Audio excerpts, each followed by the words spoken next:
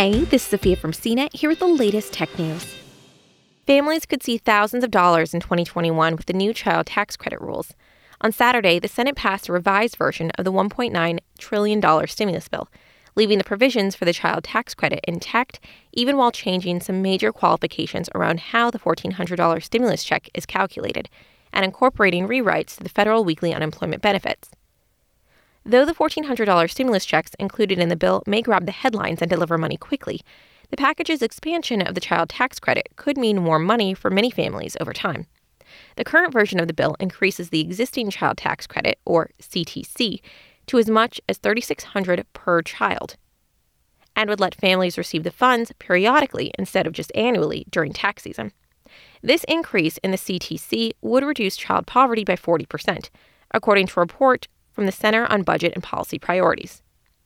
Here's everything you need to know about the CTC, including eligibility requirements for you and your kids, how much money you could get, and what all could change in the final law.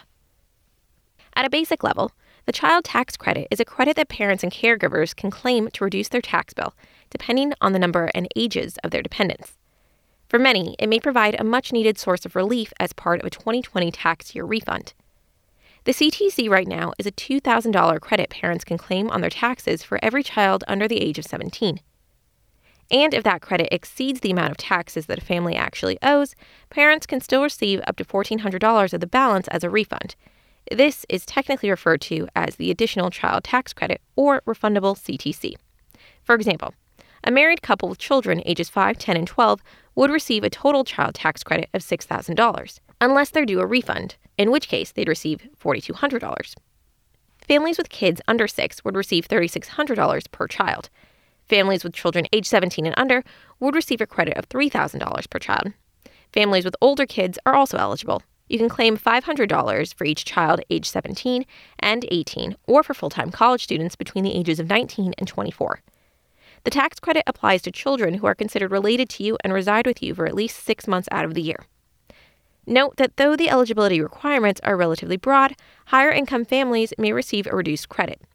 But married couples filing jointly with an adjusted gross income under $400,000 are eligible for the full amount, as are individuals with an AGI under $200,000. The size of the credit would start to phase out for single people earning more than $75,000 a year, $112,000 for heads of household, and married couples earning more than $150,000 a year. In addition to new qualifications and payment amounts, the American Rescue Plan Act of 2021 would expand the tax credit so that the credit will be fully refundable.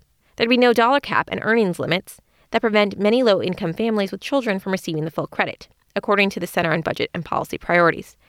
And payments would be sent monthly over the course of a year, starting in July to December 2021 instead of once during tax season. The bill would also expand other child-related credits, so families could claim up to half their child care expenses on their taxes. For the bottom 20% in terms of income, the proposed expansion of the CTC would increase income by an average of 9.7%, even higher if you consider only tax filers with children, according to the Institute on Taxation and Economic Policy.